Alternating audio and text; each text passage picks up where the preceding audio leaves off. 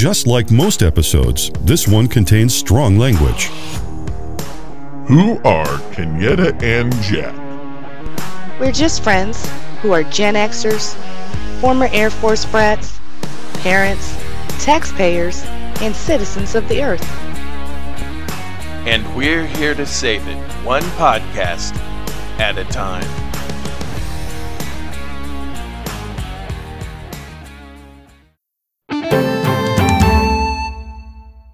Editor Jack from the future here. I'm not entirely sure why, but for some reason my audio sounded like I was in a different room. I've tried to amplify it as best I can, but I don't want it to sound even worse. So I apologize for that, and I hope you keep listening. Thanks. Hello, friends. Welcome to another episode of Kenyatta and Jack Save the World. Somewhere in the Midwest or the South, it's debatable, depending on who you ask, is Jack. Somewhere on the East Coast or the South, depending on who you ask, is Kenyatta. She is me. He is Jack. Hi, Jack. Hi, Kenyatta. How are you today? I'm good. How are you? I'm doing all right, I suppose. I got you with the intro, didn't I? You did. Yeah, no one knows what Oklahoma's in. South, West, Midwest. Mm-hmm. Who knows? Yep. Same for here. Some say we're East Coast. Some say we're the first state below the Mason-Dixon, so we're the South. Southern East Coast. Why not? It's just as good as anything else. So. That's right. So, I thought I'd change it up a little bit like the Simpsons do, but, you know. There's nothing wrong with that. You know, we can't get suckered into sameness. It's so boring. Exactly. Oh, so let's see. What is this? We are recording today, which is the 29th of March, the last Tuesday in March. I can't believe we're almost done with the first quarter of the year. I know. It's hard to believe. Time flies when you're not having any kind of fun. Or you're, most of the way out of a pandemic, even though it'll be endemic soon, but same. So, I guess we'll jump right in, talk about our WTF moments for today. Yeah, what do you have for your lovely WTF moment?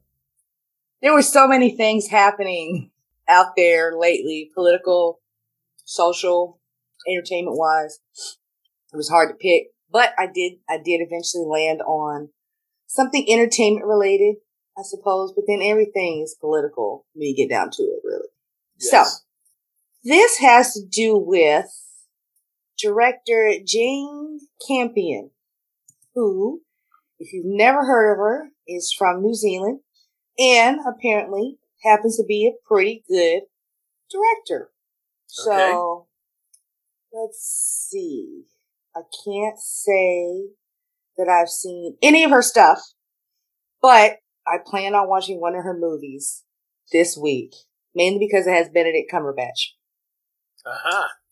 But it just so happened this award season, she's won 2 awards, the Critics' Choice Award and most recently the Oscar for Best Director.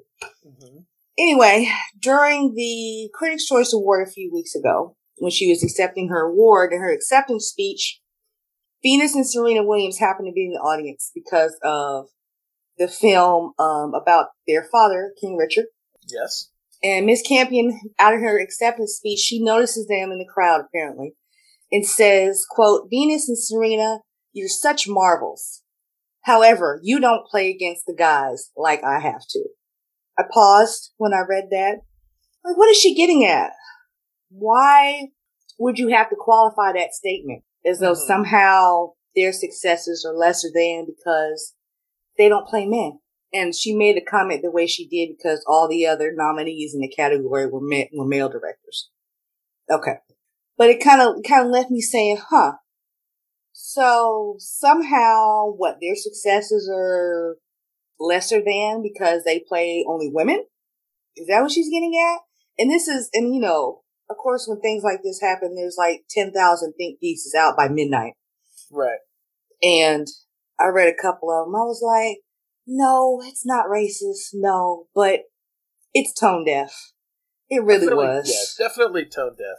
And I would argue that Serena would probably kick the ass of at least half of the men on the men's circuit. That's with me not knowing anything about professional tennis. And you're absolutely right, because one of the articles I read made that point, that they could easily handle a lot of male tennis players. So like I said, the comparison is just kind of, what was the point? As though the accomplishment of her winning the Critics' Choice Award wasn't enough. Somehow she had to qualify that by saying, but I had to compete against all men. Right. What's your point? Like, sis, come on. Just, It's like, I was watching something earlier in the day talking about, actually it was related to our main topic for the day. A short news story about the topic. And somebody mentions in it, you feel like the country takes incremental steps into some type of racial reckoning and reconciliation. And then all of a sudden, all those gains you had just start getting rolled back. So this may be a small thing. And the bigger scheme of thing, most people have already forgotten about this, but it stuck with me because I'm like, and especially after last week's confirmation hearings with Judge Jackson, it stuck in my brain. Like, we've got another one of these instances where people who just, sometimes they don't know any better. Sometimes they know better and they don't care. But either way, they just seem to keep wanting to minimize the accomplishments of people of color. And I'm like, I'm tired and I want to go take a nap. It's weary. It's weary. Yeah. Let's just quit minimizing people's accomplishments. I mean, period. That makes it easy, right? If you just do that. Or right? maybe, while accepting awards for your own accomplishments, maybe stop trying to qualify them and compare yourself with anybody else. Right. What you're good at is what you're good at. And that should be enough. Yes. I don't know. That's just me. Yeah, that's just me.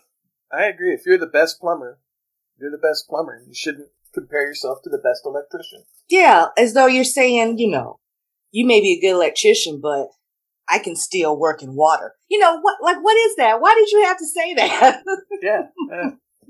Yeah. No, I get what you're saying. And it does get frustrating when you're constantly, I don't know. Yeah, it's completely tone deaf and there's no need for a comparison. No, like I said, especially with someone who has been as recognized as she is. Yeah. So I'm like, I'm still going to go ahead and watch the movie because, Benedict Cumberbatch.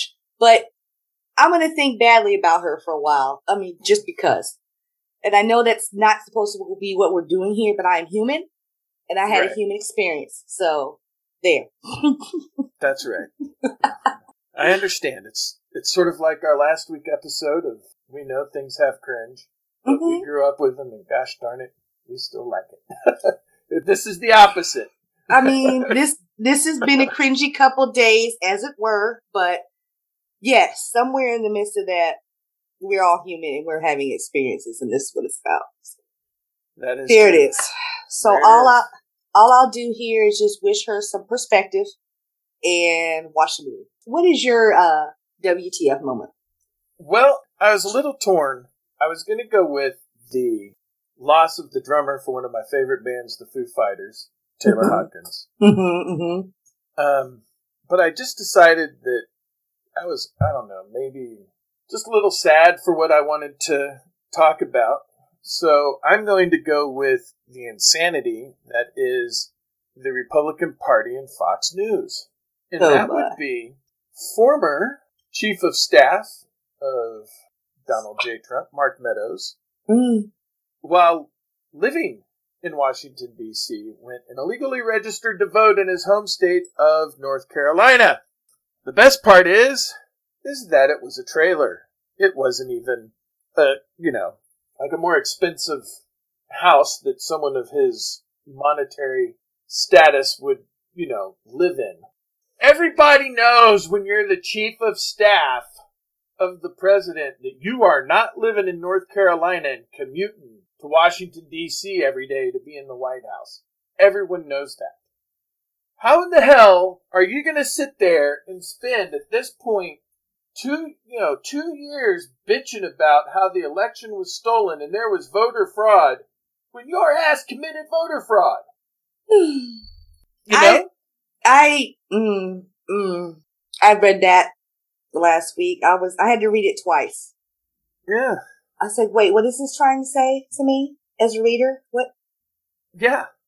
I'm so, I don't know how this is what I mean when I say we have to laugh to keep from crying. How it's not bad enough that the Republicans have become what they are.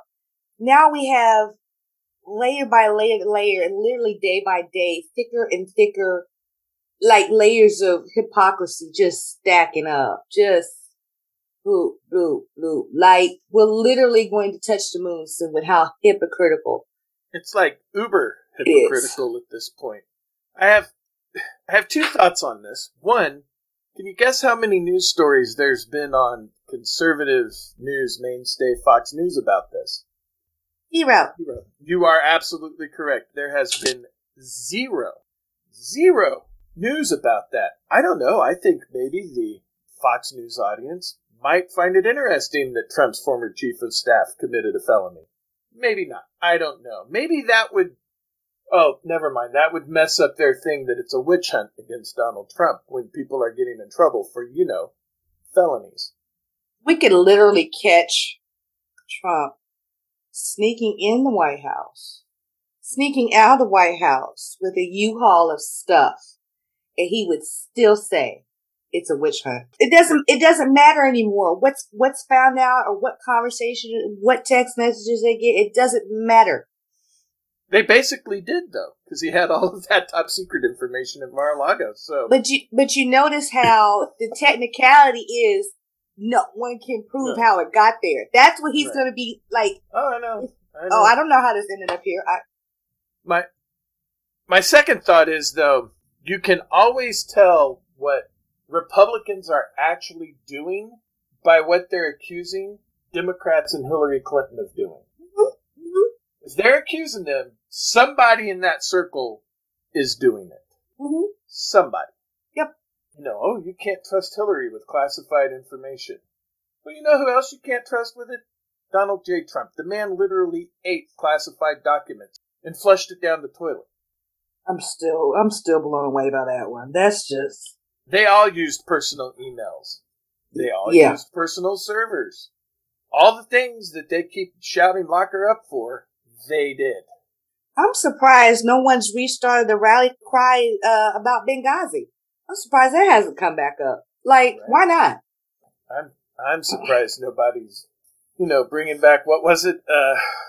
What was their subdivision scam from the 80s or whatever that they got into? I know they call it Whitewater. Yeah, Whitewater. Yeah. Yeah, I just watched the FX docudrama about, the impeachment drama.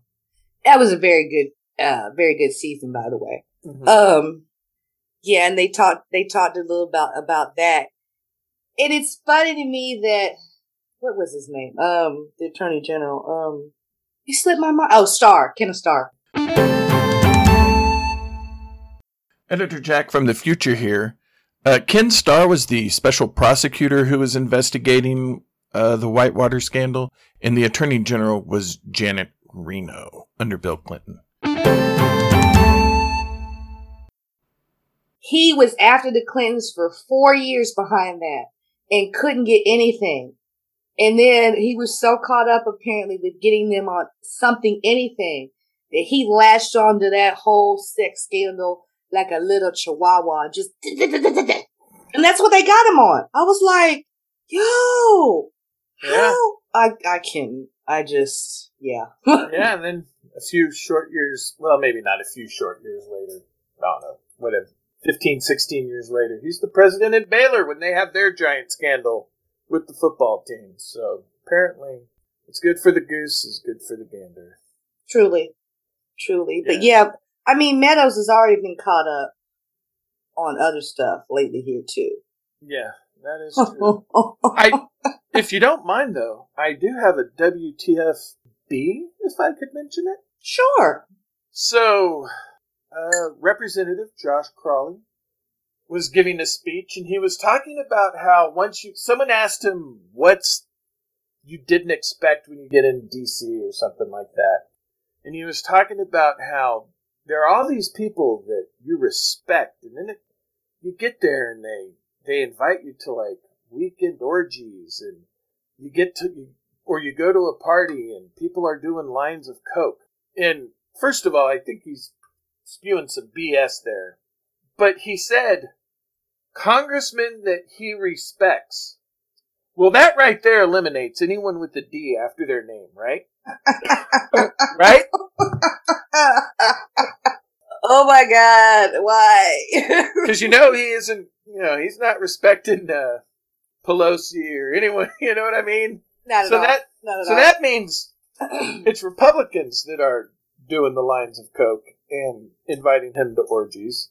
Number one. Number two, isn't he in a wheelchair? So why would you invite him to an orgy?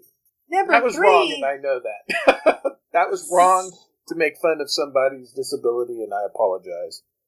Number 3, though, are you talking about D.C. or Hollywood? What the heck? Yeah. Coke? I mean, were there hookers? I imagine it was. Obviously, it was hookers. So, everybody knows that all the cocaine is with Marion Barry. Knock it off. Yeah, see, they're at equal opportunity bad jokes of people there, so. Oh, Lord. But how do they keep telling on themselves moment after moment after moment?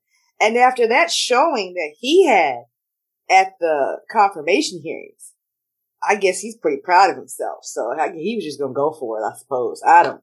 Yeah, and if you're best friends with Matt Gaetz, you probably aren't that tough on people having sex with minors.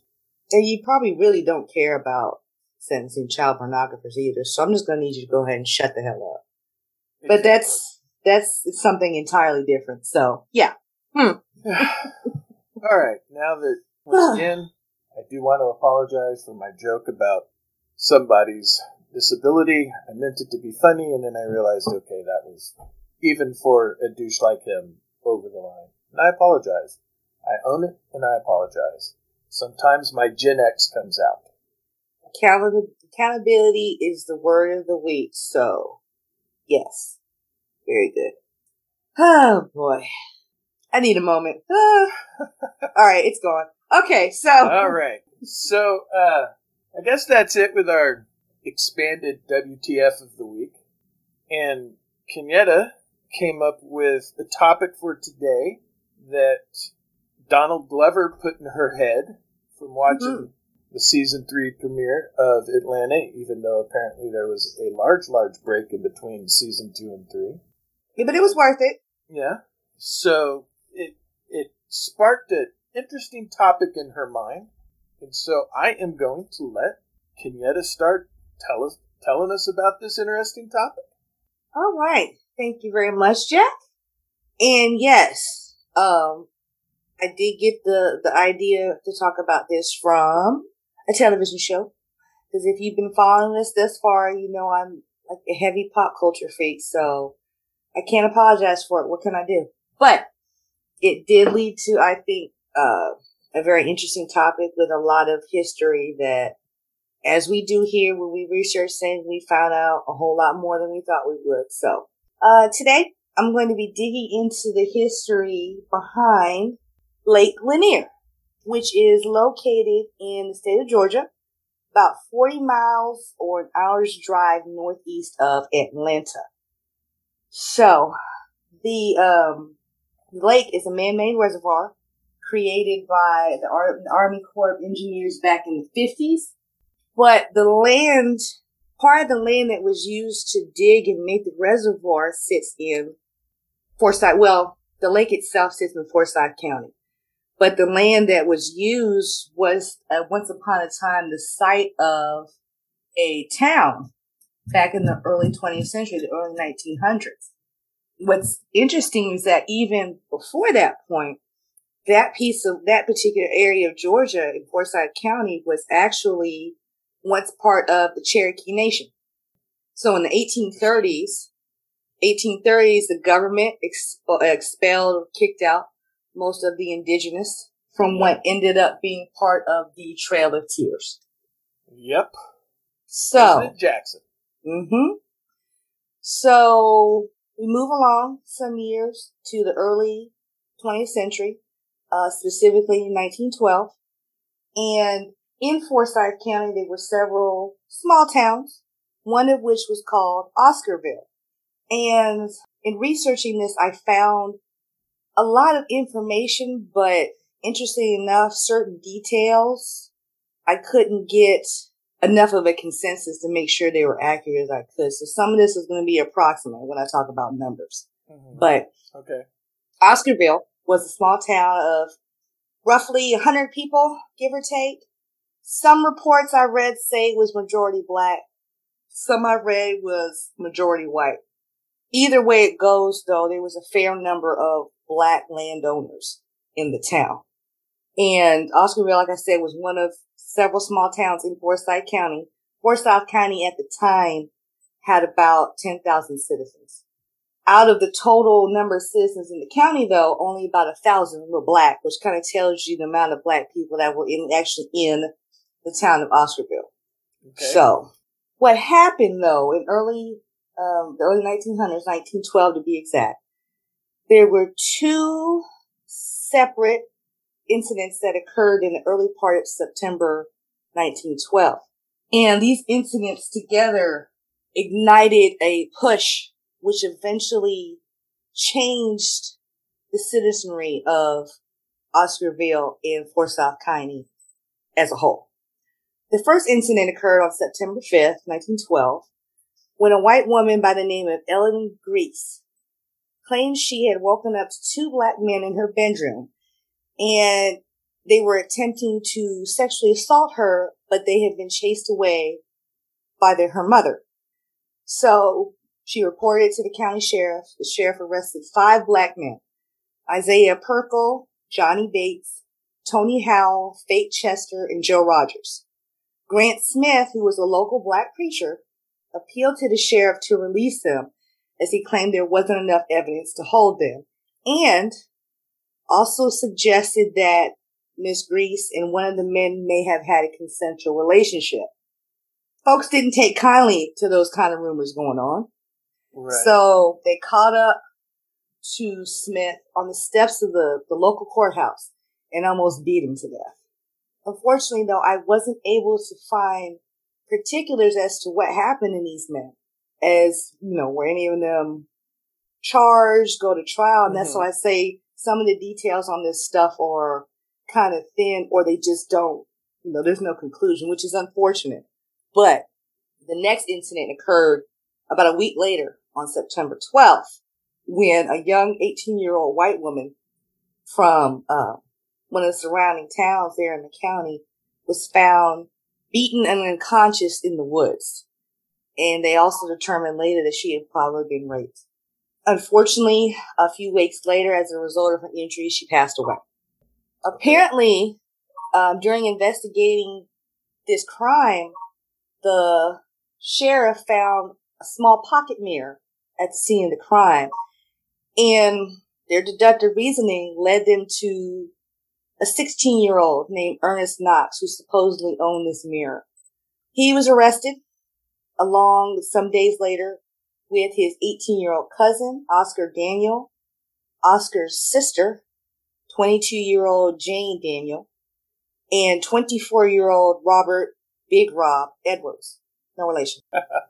So, while they had Knox in custody, and I believe before they went and arrested the other 3, they forced him into a confession and then relocated him to Atlanta for his safety. They snuck him out of the back of the jailhouse because, people were outside. The mob that was outside eventually grew, and the day after Edwards was arrested, the mob of about 2,000 broke into the jailhouse and dragged him outside.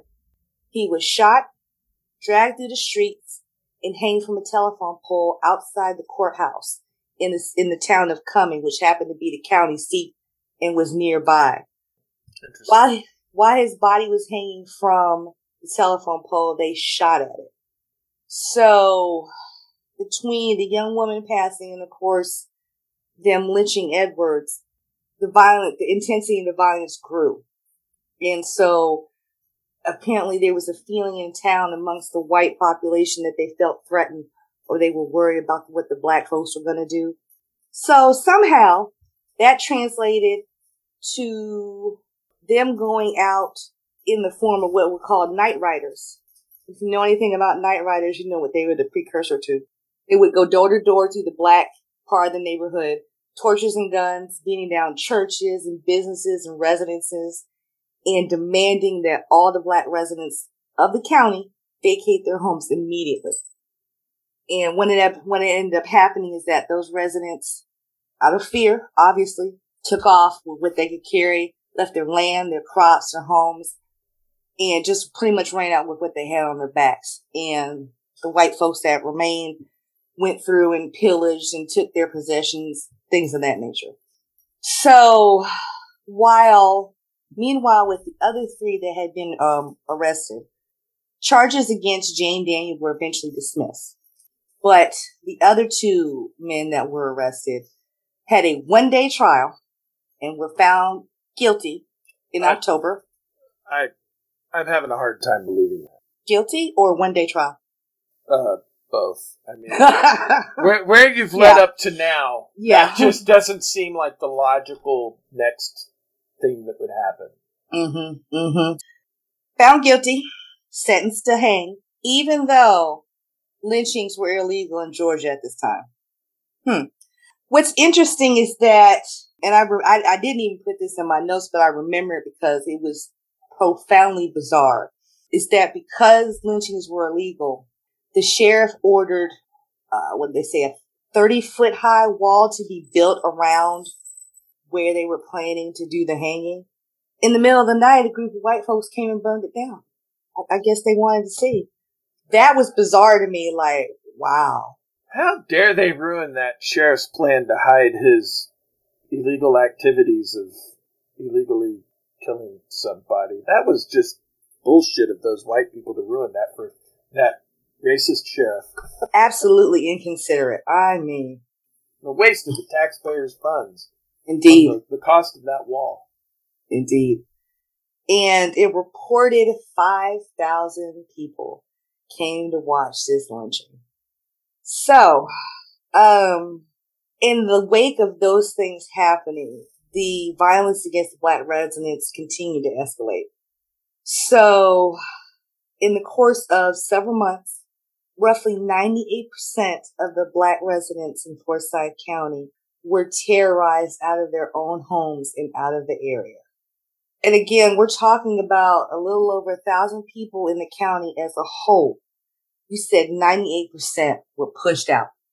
And as a matter of fact, a 1920 census listed 23 black people in the county. Cow. Yeah, wow, that's wow. So, what ended up happening though with the land that was left behind by the black farmers that actually owned land in the area, the white residents ended up taking over the property deeds. No transfer, no bill of sale. And in effect, they stole it. But there was nobody left there to come back and right. fight for it. So unfortunately, the white residents that were left got pretty much free land.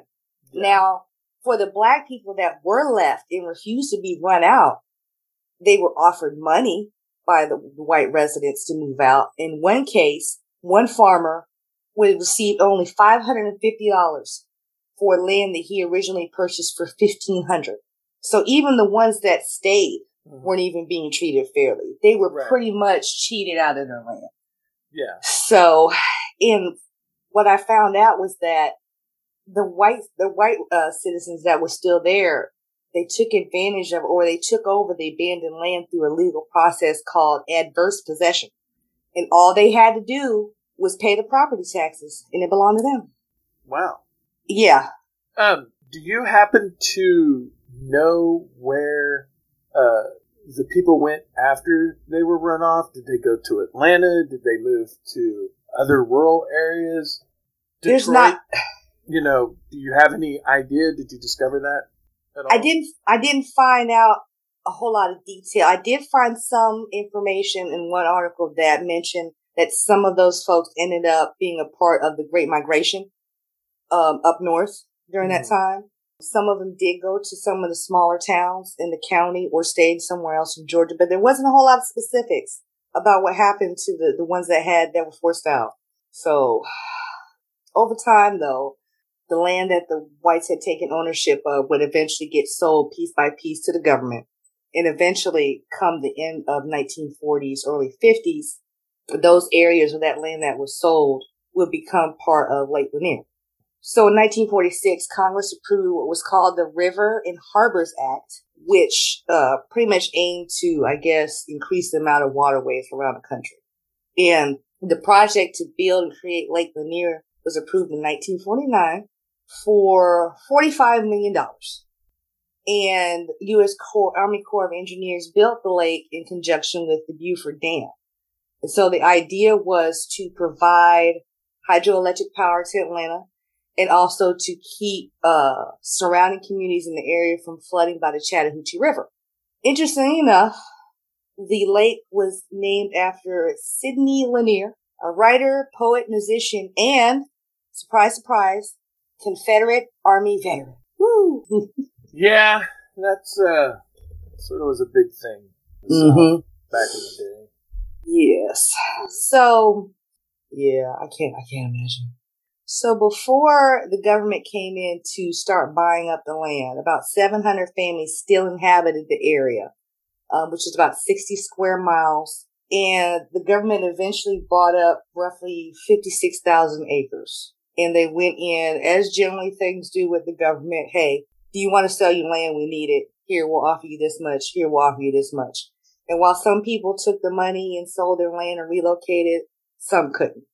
In addition to buying people out of their land, they also had to relocate other structures that didn't necessarily belong to individual folks. So you had roads, bridges, trees that were left behind.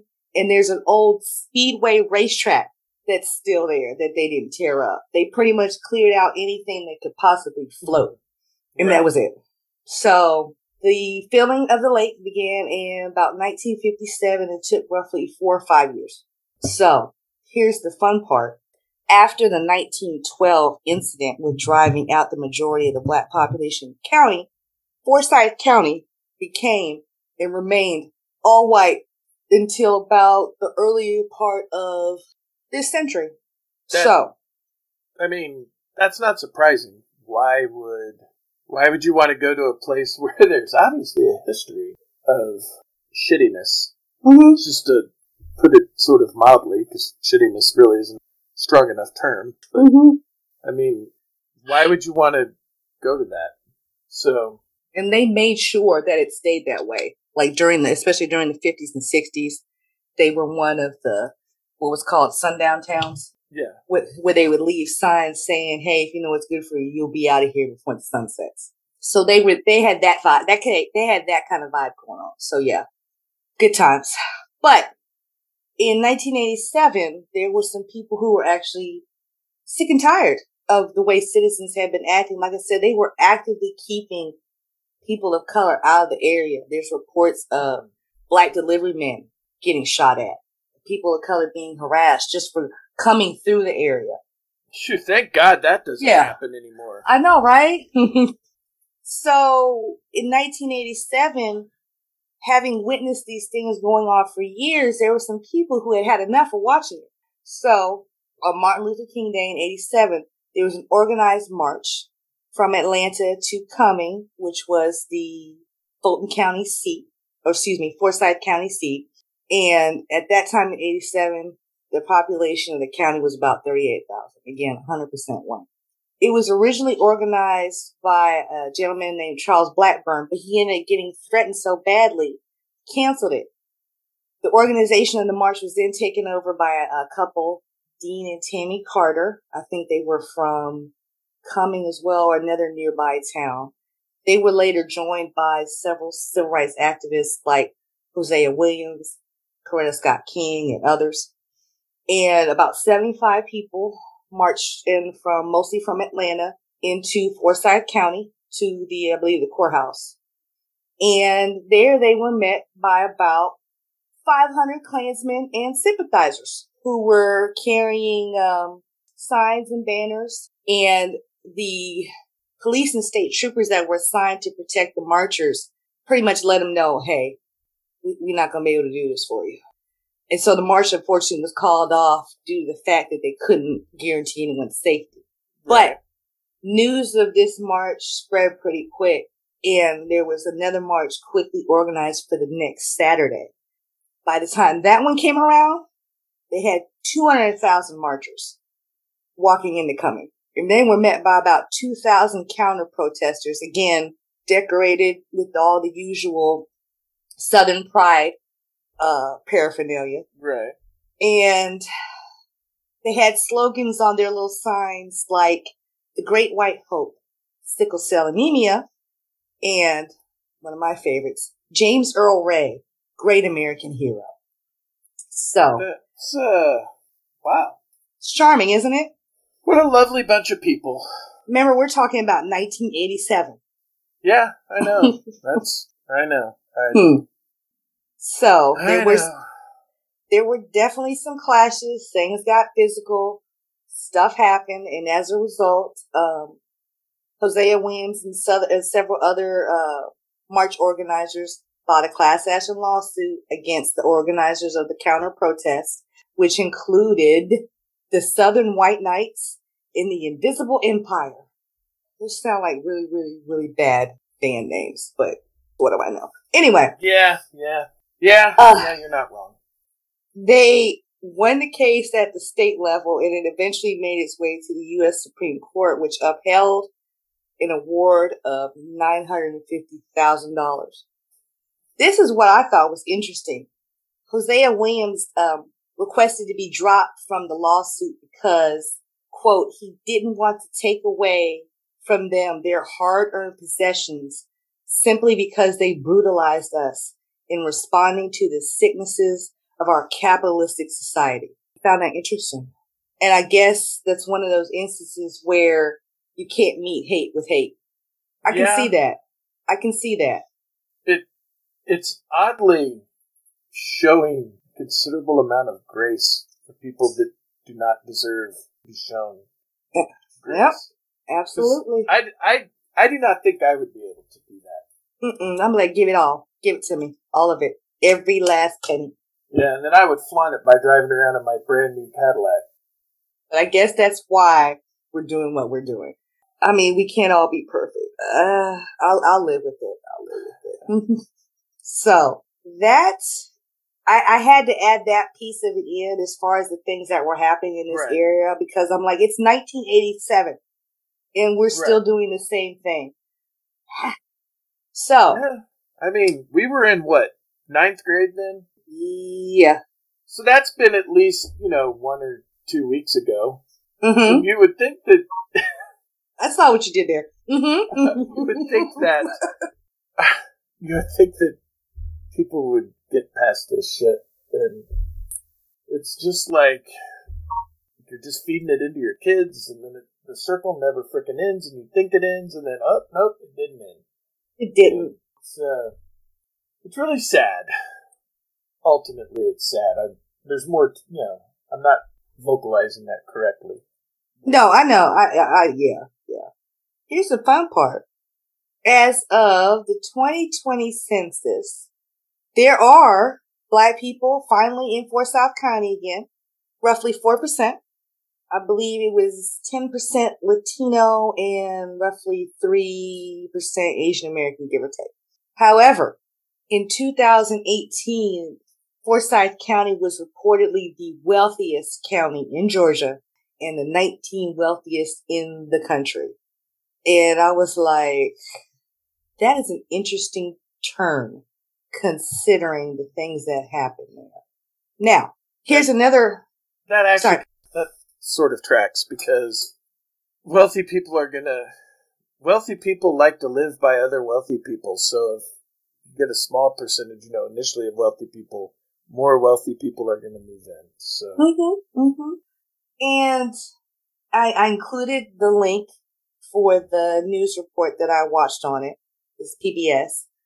And I believe it was dated 2017, where they actually had a black man running for state senate. I'm like, that's a step.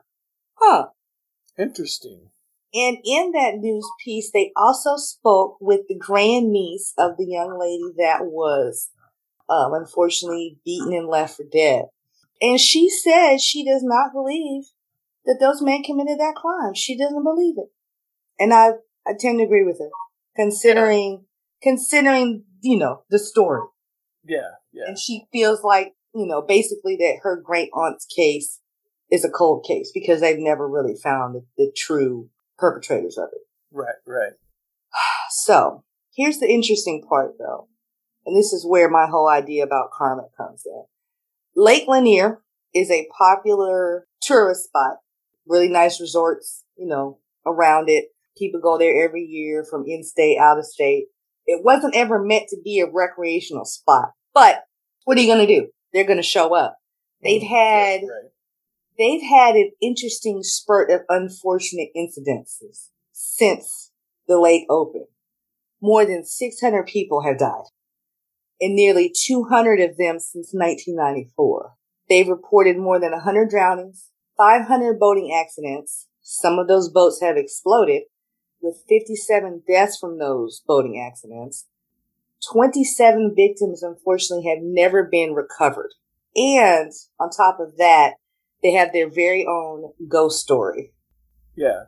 Called The Lady of the Lake, behind, I think it was a 1958 accident where two women ran off the road into the lake and were never found until decades later. So, do I believe in hauntings and things of that nature? I don't not believe.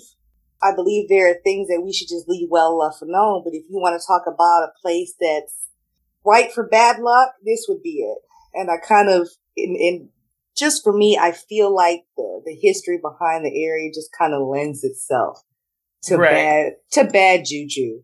So yeah, and I have a strong feeling that there's probably a lot of hold my beer going on with that. But with the karma that sort of came around from that, the hold my beer is just part of that karma. So yeah, unfortunately so. And that was wild because they have on I want to say it might be the Georgia Tourism website or the Lake Lanier website, one of the two. Like they have specific warnings about going out in the water because there's still so much debris sitting on the floor. Yeah. And it traps people. Yeah. Not to mention, depending on the weather during any given season, the lake can dry up. So, you go in thinking that you got some feet to go and then you're sinking. Right. So it's stuff like that apparently that makes it real dangerous to be out there if you're not paying attention. And you're right. I think a lot of it does have to do with people not being safe and not paying attention, unfortunately. Yeah. So, but I just find the coincidence of it just telling. Yeah. No. Yeah, you're right. The sort of interesting thing about that is, here in Oklahoma, most of our lakes are man-made. Mm-hmm. Yeah. I would say a majority of them are. Mm-hmm. And there is a lake in Oklahoma called Grand Lake. Yep. That's just what everybody calls Grand Lake. The full name is Grand Lake of the Cherokees. Yeah. So that would be the second lake that has a bunch of Cherokee history underwater. Mm-hmm. Because I can assure you that when they built the one in Georgia, they did not do any of the archaeology ahead of time. Apparently, from some of the reports I've read, there were graveyards in the area. They took up the gravestone markers. And if they could find family members, they relocated the actual graves. If they couldn't, unfortunately, those graves stayed where they were.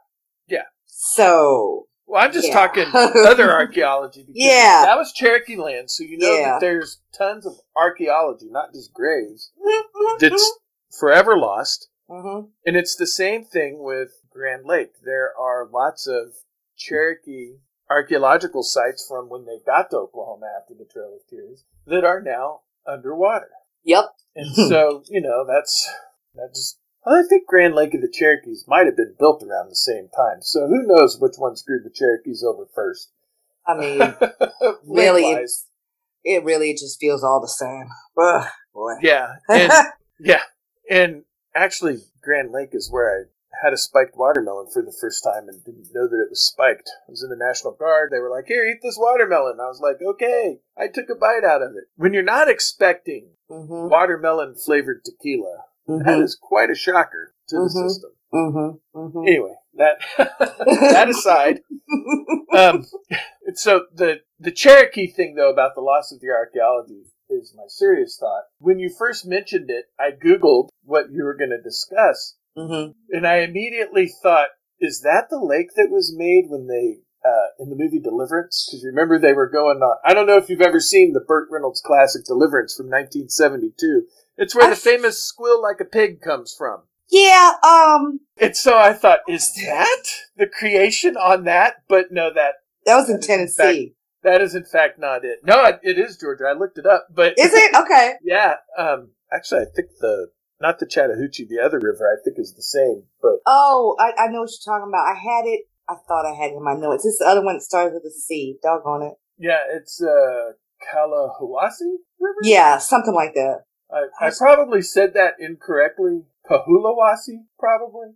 I did. I had it in my notes, and for some reason But yeah, that's the plot of Deliverance, is that they're going on a canoe rafting trip on that river before this dam floods it and it becomes this lake. So when I said that, I thought, oh wow, that's the squeal like a pig's lake from Deliverance, but apparently it's not. Just happy coincidence, I guess. Deliverance is one of those ones, and I especially since the pandemic curtailed my already introverted social schedule, I started dedicating myself to finding some of the older, so-called classic movies. That was not one of them, because I remember watching bits and pieces of it years ago, and that doggone pig scene and the kid on the banjo. Clearly, he's missing some shingles off the roof, but he was killing it on that banjo, and that was just creepy to me. I have not hunted it down since. I might. I did watch The Deer Hunter. That was good. Yeah. That was really good. Spoilers to the 1972 movie Deliverance. There's a kid that plays banjo. Oh, you're late. Anyway. Yeah. But that was, I even keep a little book when I hear about a movie that sounds interesting. I write it down and take notes. But that is one of those ones I'm like, I don't know if I can mess with that. I don't know. Yeah, that is definitely a interesting story, and really that's something that we could have done during our February episodes. I thought about that. Not then, but I thought about it when I was researching this. Yeah. Yeah, because it fits into the theme we had of important things that we should know about that we don't know about. And what's even, I guess, more bothersome about this story is that oftentimes, and it relates in a way back to the Tulsa Race Massacre, how land and property were taken away from Black people, and therefore they lost the opportunity to hand down generational wealth to their ancestors. And this is another instance of that. Yeah, no, you're exactly right. It's amazing how that just changes the economic future of your descendants when something like that occurs and you have to completely relocate. And not just this situation. I mean, look at what's going on in the Ukraine right now. What are they at? 3 million refugees at the moment? That's 3 million people that are completely starting over with whatever they can carry. And it's the exact, same thing, just modern, different cause, but people being displaced. And their families are going to have to reset. And that's a generational reset. That's generational. Generational. That's generational trauma to me. Yeah. No, you're exactly right. Because who knows whether or not they'll get the opportunity to even ever go back home. Yeah. And if they do, how long would that be and what would they have? What would they have to take with them and what would they have when they get there? That's a lot. Yep. That's a lot to comprehend. Yeah, so it definitely is. Oh boy. But yeah, like I said, once again, I am inspired by pop culture. What can I say? I am who I am. But I'm glad I actually researched this because I was believing the urban legend part of it, that there was literally still a town of black people that got flooded. No. Right. Those folks were long gone and the government bought out the land and relocated everybody. But there still is something to it. And the real story is just as disturbing as anything to me. Yeah, So, definitely. And this took place apparently in a time frame that a lot of black only or black majority towns, especially in the South, were being emptied out. Like people were being forcibly pushed out. This was like a peak period for that happen. So it's bananas again. Like anybody who's not white had the audacity to try to have a life, and here somebody comes and said, no, we're not going to have it. It blows my mind. It really does. My daughter, when she was in college, she had a class for which she had to buy a book called Angry White Men. I have it up on my shelf. I haven't cracked it yet. I don't know why. And I looked at it and, I read the summary on the back and I was like, She's like, you need to read it. It's really good. I said, you know what? The only people angry white men need to be angry at is other white men. Because it was mostly them that brought all the rest of us over here to one degree or another. And then they realized it was not going to be as simple as just sending us back somewhere. It's their fault. They should be mad at their own ancestors. There you go. There you go. Oh, I jest, but I don't. So.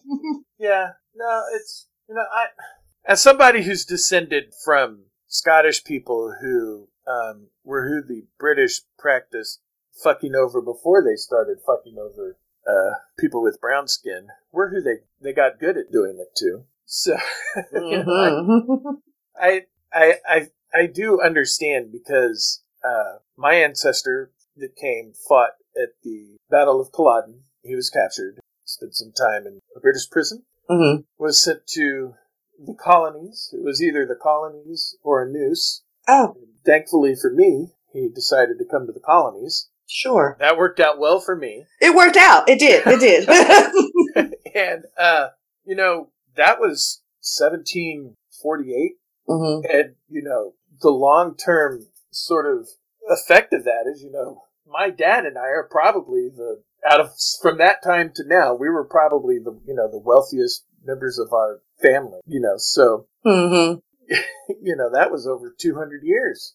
So, I mean, I can't, this is that same thing of, like you were saying, generational trauma and reset. It's just, at least for my ancestor, he was rebelling against the king. Right? It wasn't because he wanted to get away and do something different. It wasn't that. Yeah, it wasn't because, we don't like them. They have brown skin. No. So, while, the result is somewhat similar, the effect and everything, the cause of being sent over is completely different. It is. I mean, and here's the thing about it, is that's one of those things, what you have the ability to do to trace back specifically is one of those things I and probably a lot of African Americans who descended from slaves kind of envious of. Yeah. There are tests, out there that will allow you to trace back very specific. I don't know that I'd ever get an actual name. I could get like maybe a tribe or something like that. I might be able to get that specific, but a name? Yeah. Probably not. You'll be able to get a region, and like you said, possibly a tribe. Mm-hmm. There is one. But the name of the first person that was stuck and came over on the boat, you will never get because, well, first of all, they didn't keep records. It's hard enough as a white person to get records, that far back. Mm-hmm. And there were actually some records kept, It's not like they were the slavers as someone was going on the boat, with the sheet of paper and, writing down people's names as they were coming on there. It was cargo. Well, first of all, they didn't think that they had a name. Right. So there's that. So, yeah. And they were listed as cargo, not people. Not passengers, but cargo. Exactly. And then you have the fact that they didn't record births or weddings or deaths or anything like that for us for the longest. So there's that too. But I said, like me personally, it's kind of something I envy that I unless it was just by some amazing coincidence and string of events, that would be the only way that I would possibly be able to get a specific name. Like I said, there's particular tests out there specifically for African Americans that allows us to trace all the way back to not just a country, but like a region and a clan and so on and so forth like that. But a name, most likely not. Yeah. So, yeah. So it's like, our ancestors get brought over here, we get cut off. We come over here, they try to make a life and build something to be able to hand down, that get taken away from them. So it's like, yeah. Yeah. Well, yeah, but history's a bitch. It really is. People are a-holes. But I tell you what, fortitude is a hell of a thing, because shit, it really, really is. To be able to suffer that much and still keep coming back, Now, whether or not I could have ever been able to allow for the level of grace and forgiveness that I've read about happening during some of these events, I don't know. That I don't know. I'm trying to be a better person, but that I just don't know. So. Hey, I'm there with you, because I don't have to, I don't know. I would not. I don't know. So, I'm not here to, imply that our ancestors were anyway soft, because that's clearly wasn't the case. But oh God, no. At the same time, they got things done and still said, I meet your hatred with love. And that's wonderful. That's a beautiful thing. I'm just saying, I just don't know. Especially after, I'm going to say it again, especially after watching those doggone confirmation hearings last week. I just don't know. Yeah. I just don't know. Yeah. Those questions. Talk about cringe. Can you define what a woman is? What? That's like literally her face. What? Right. Well, the problem is, and she knew it immediately, that she was in a lose-lose situation. Mm-hmm. Because if she said the definition that they wanted to hear, then they would somehow turn it on. See, they say yada, yada, yada, but whenever it comes time to be confirmed, the truth comes out. Mm-hmm. And if it would have been not what they wanted to hear, see, she can't even tell you so it was a lose-lose situation for her. She could not answer that correctly. That's literally what happened when she said, no, I can't define it. And Blackburn was like, what? Like, gotcha. No, you got nothing. You got nothing. You got nothing but people riled up watching this waste of time. You are wasting everybody's time. Yeah. Good gracious. But I won't dwell on it. Yeah. It was already a foregone conclusion. It was just performance art for those Republicans at that point. So that is true. That is true. And it wasn't even good. It wasn't even good art. Right. Okay. And with that happy note, it's probably time to end the show. I'm kidding. On a nice, positive story. Yeah. Poop shootedness. Yeah. GOP performance art. Voila. No, in all seriousness, though, we've been going at it for a while, as we tend to do. Mm-hmm. That's our gimmick. It's what we do. It's what we do. Yeah. But yeah, I don't know. I feel the natural draw to a close feeling. Do you feel that? I do. Okay. I do. Okay. I do. Okay. So it's not like we don't like talking to you, friends, but we have to sleep sometime. So yes, yeah. And tonight it's just going to be me and the two dogs. The wife's out of town. I'm sure that Higgins, even though he's going to have half of a king-size bed, is still going to treat me like a pillow. Of course. That is what they do. That is what Higgins does. No, that's what pets do, because mine may be a lot smaller, but yes, I'm literally part of the bed to them. So, thanks, guys. They'll be here shortly. So, anyway, listening friends, I'm going to say goodbye. We'll catch you on the next one, and let Kenyatta say goodbye as well. Indeed. Thank you for tuning in and joining us again. As always, it's good to be good, so be good to yourselves and each other. And come back and visit us again. Mm-hmm. Bye. Bye. As always, thank you for listening to our podcast. If you're enjoying the show, please leave us a review, hit that like button, and subscribe on your preferred podcast platform.